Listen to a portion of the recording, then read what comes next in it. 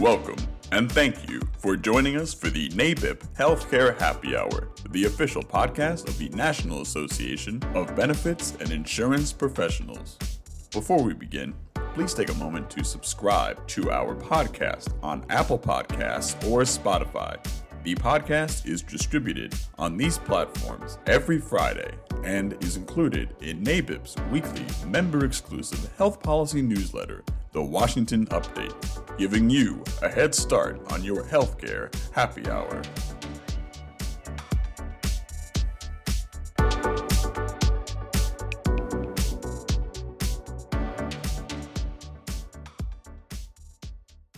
Hello. We hope you're looking forward to NABIP's Capital Conference from February 26th through March 1st. We will cover everything you need to know before you go on next week's episode of the Healthcare Happy Hour. But today, we have another very important topic to discuss. At the end of December, we discussed a new proposed rule on policy and technical changes to the Medicare and Medicare Advantage programs. There were a few provisions in the draft regulation that directly impacted independent Medicare agents. On this week's episode of the Healthcare Happy Hour, Marcy Buckner returns to talk about the comment letter we just submitted to the administration with our questions and concerns regarding this proposed rule.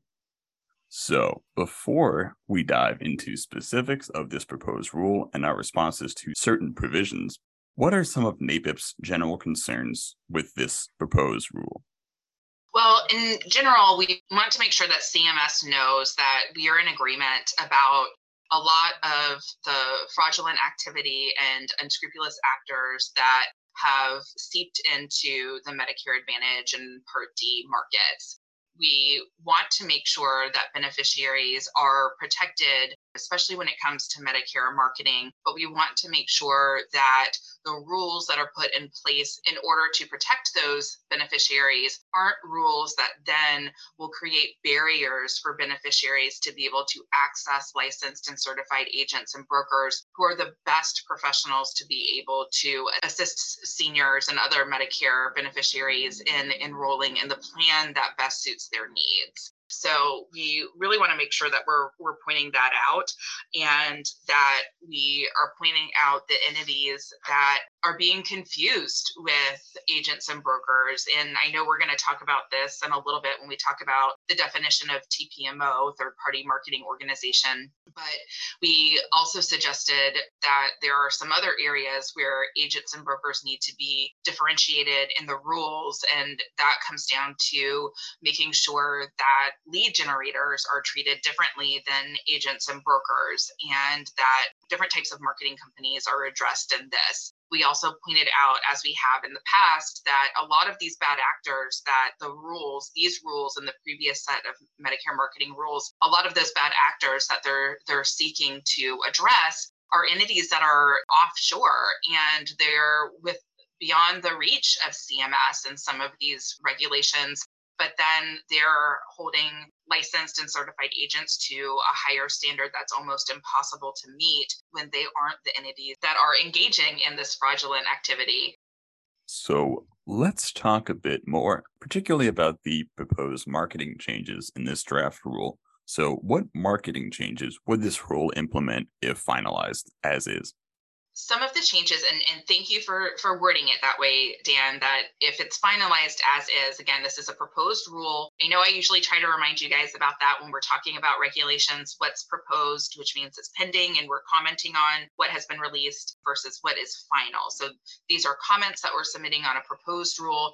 They aren't final yet.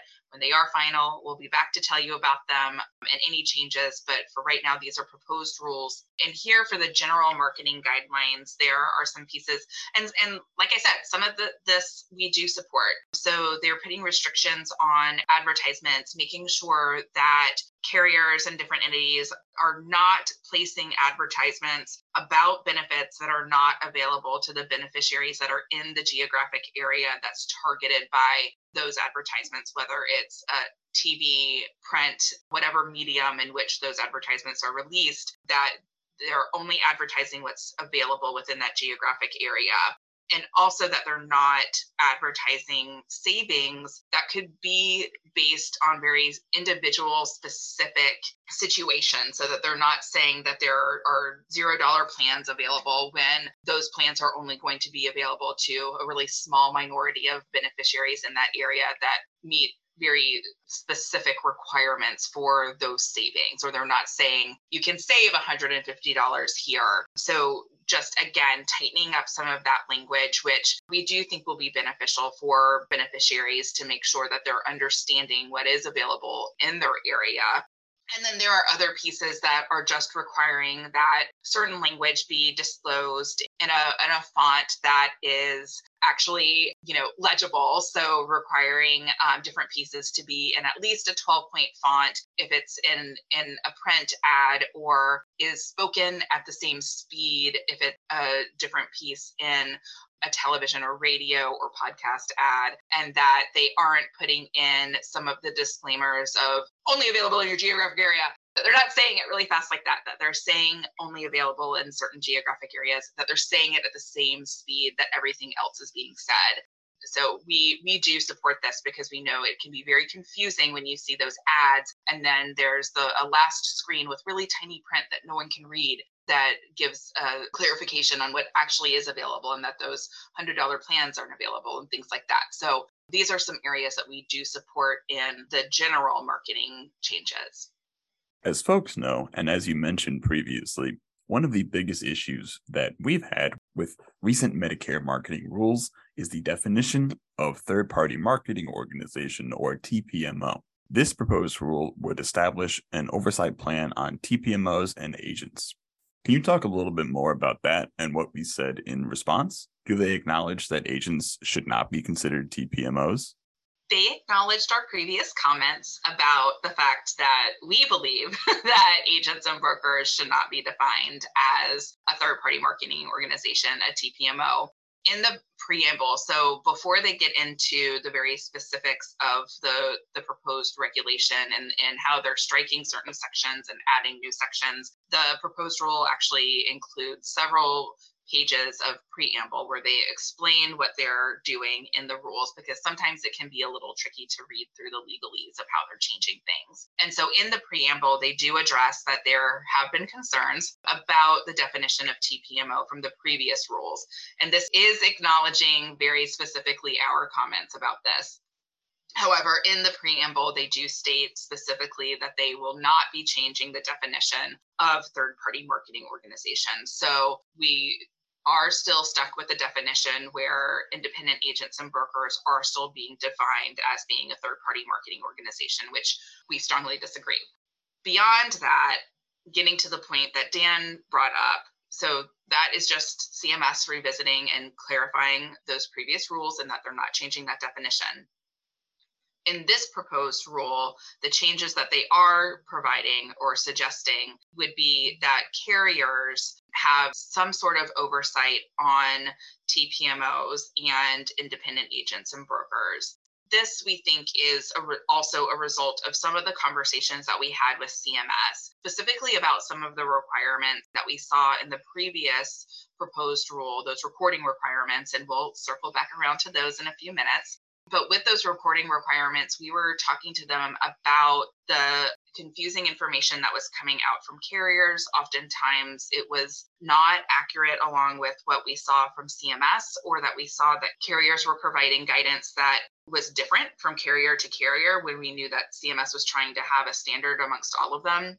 And so for agents to be getting this information from carriers that is either accurate or very different, is very confusing. And so we think that the effort here from CMS to suggest that some type of oversight be put in place for carriers over TPMOs is to make sure that there is a better plan of how carriers are going to be working with TPMOs and agents and brokers that are contracted with them, to make sure that they're getting the appropriate information to be in compliance with a lot of these different items. And like I said, the recording requirements are a great example of where this just wasn't taking place, and agents and brokers weren't getting updates on the new regulations as they should from the entities that should be supporting them. So this is larger than just what's going to be in these proposed rules. They didn't have exactly what they were proposing as what the oversight would be specifically.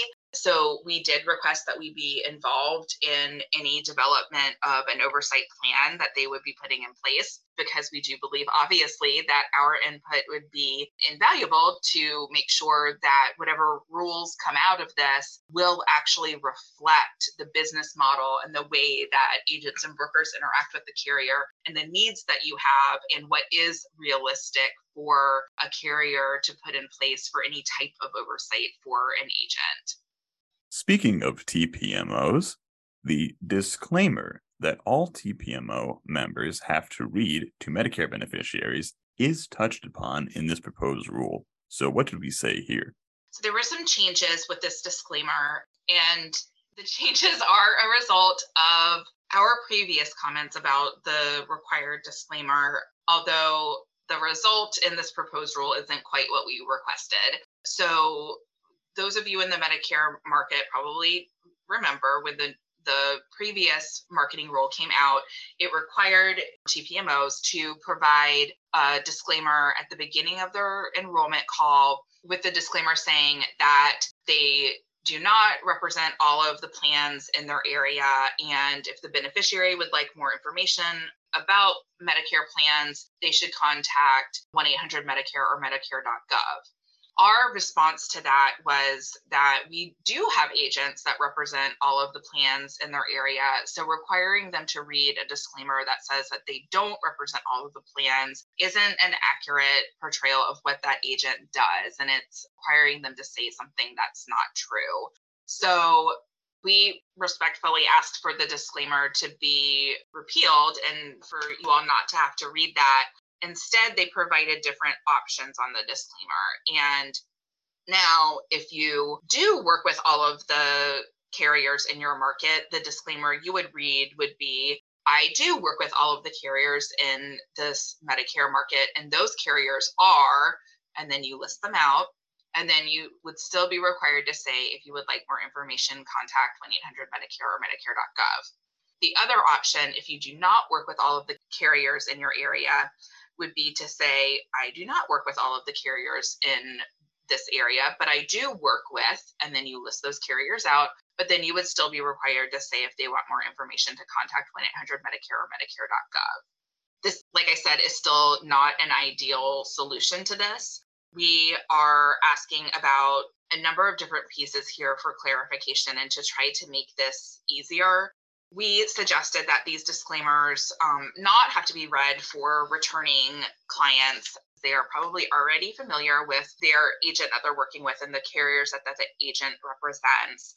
Instead, it should only apply to cold calls. And like I said, should not apply to phone calls with existing clients where the broker is already the servicing agent or their agency holds the broker of record designation.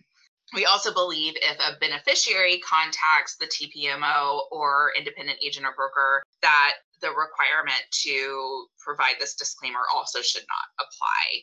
And then on top of this, there's also a requirement that the disclaimer be available in a number of different languages to make sure that the beneficiary is hearing or seeing, reading the disclaimer in the language that the beneficiary uses. We noted that in some cases, this requirement, especially if agent is receiving a phone call from a beneficiary that they don't already have a relationship with, it's very difficult for them to be able to answer the phone and provide a disclaimer in the language in which the other person is comfortable with when they weren't expecting that call. A call from a beneficiary that saw their number somewhere. So that just doesn't make sense. And it makes it very hard when this disclaimer has to be provided within the first 5 minutes of a call. Sometimes that 5 minutes can be used determining what language is best to communicate in, and you may not be able to get to the disclaimer in that time. So a lot of very important operational pieces here where, again, we're not pleased with the disclaimer. We would like that to be taken out of the language, but if we're not able to do that, we would like to see some of these other changes to make this requirement a little more feasible for you all to be able to comply with. So next, there is a provision on beneficiary contact relating to Part D sponsors. So what's that about, and how do we feel about it?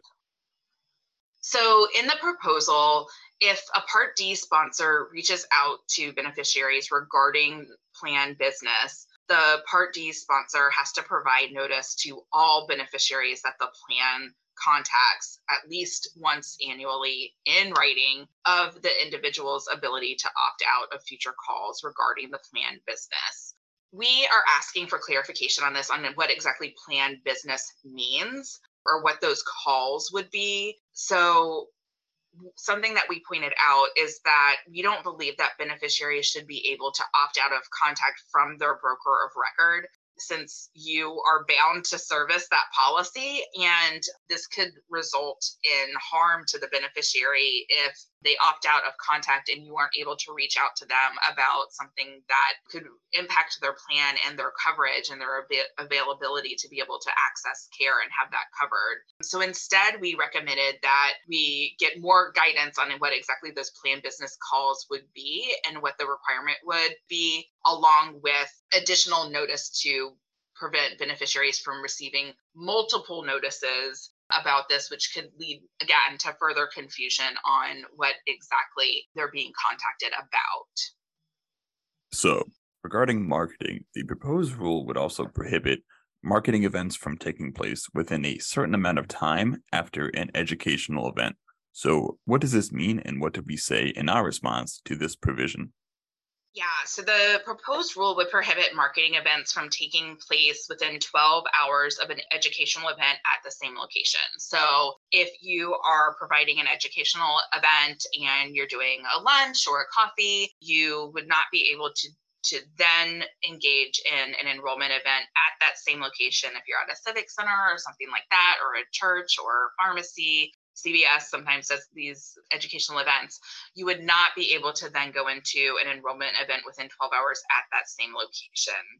We noted that the same location is defined as the entire building or adjacent buildings, and that we would like more clarification on this. There were also restrictions in the proposed rule about being able to collect scope of appointment cards at educational events, and whether they would also be able to hand out business cards at those events in case a beneficiary is asking for it, so that they can follow up and contact the agent after the educational event. There just seemed to be a lot of restrictions that were being placed that would prevent anyone that did attend the educational event to even be able to contact the person that, even with after 12 hours, if they've gone home and thought about it, to be able to reach out and find out how to enroll in the plans that they had just learned about. So while we understand they're trying to protect agents from feeling pressured after going to an educational event and feeling as though they immediately need to enroll in what they just learned about without having time to really process and think about it, we also noted that some of the restrictions that are there are preventing the beneficiary from even being able to follow up, not just the agent from being able to reach out to those people that were in attendance at the educational event. There is a portion of the proposed rule that deals with scope of appointment forms. So, what changes are being proposed here? The proposed rule requires that at least 48 hours before the meeting, that beneficiaries agree upon and record the scope of appointment with the agent. We pointed out that there are occasions where 48 hours is too long to wait between having a signed scope of appointment and being able to meet with and enroll the beneficiary in coverage. Some examples that we gave are, if it's the very end of the month and they need to have their enrollment done before the first of the following month to ensure that coverage will begin on the first of the month, that 48 hours could prevent that beneficiary from being able to enroll, and it could postpone coverage for at least a month in some cases. So we suggested that there at least be a waiver incorporated into this so that a beneficiary could sign a waiver to that 48-hour requirement and allow them to go ahead and engage with an agent if they felt that they were ready and prepared to make a decision about their enrollment and did not want to wait that 48 hours before doing so. Then, one of the big provisions proposed in this rule is the creation of a pre-enrollment checklist that must be reviewed with enrollees prior to the end of an enrollment. So what would this checklist entail? Yes, so they're describing the checklist as a standardized communications material that plans must provide to prospective enrollees with the enrollment form so that the enrollees understand important plan benefits and rules. That's the description for the checklist.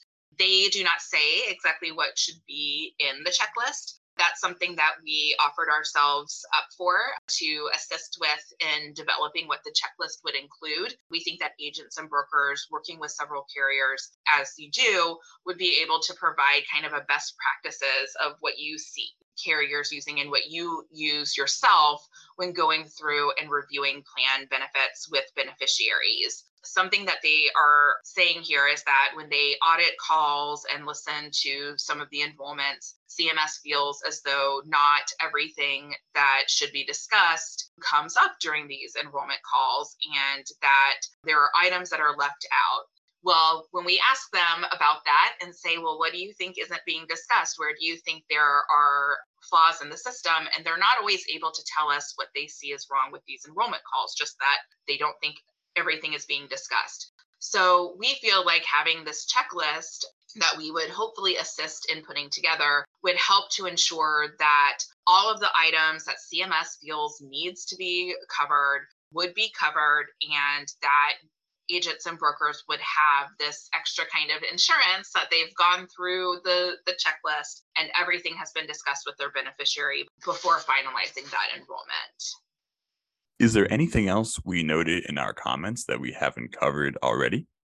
We did circle back and talk about those call recordings, and I referenced this earlier in talking about our comments. We pointed out once again the burdens that are placed upon you to record those enrollment calls. Although the proposed rule does clarify that it's just the enrollment calls that need to be recorded, not calls that are setting up a future appointment or calls asking about one specific drug, but just the calls that lead to an enrollment.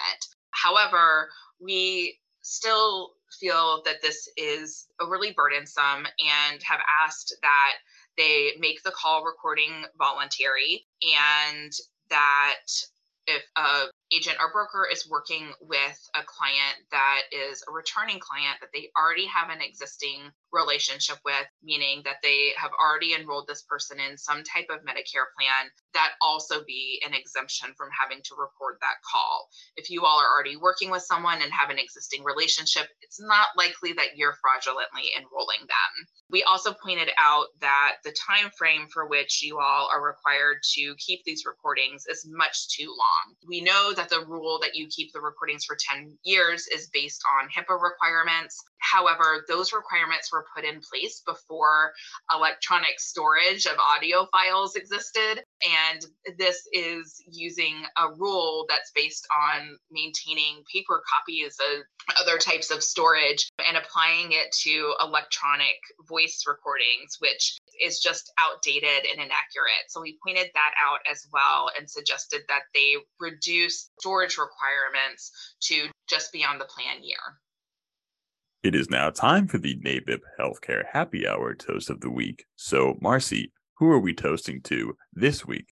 This week, we're toasting to John Blum from CMS. He will be joining us at Capitol Conference on Tuesday morning, February 28th, to talk about the Medicare marketing rules. I know many of you are eager to hear from the administration on this, and this will be our opportunity to hear from them.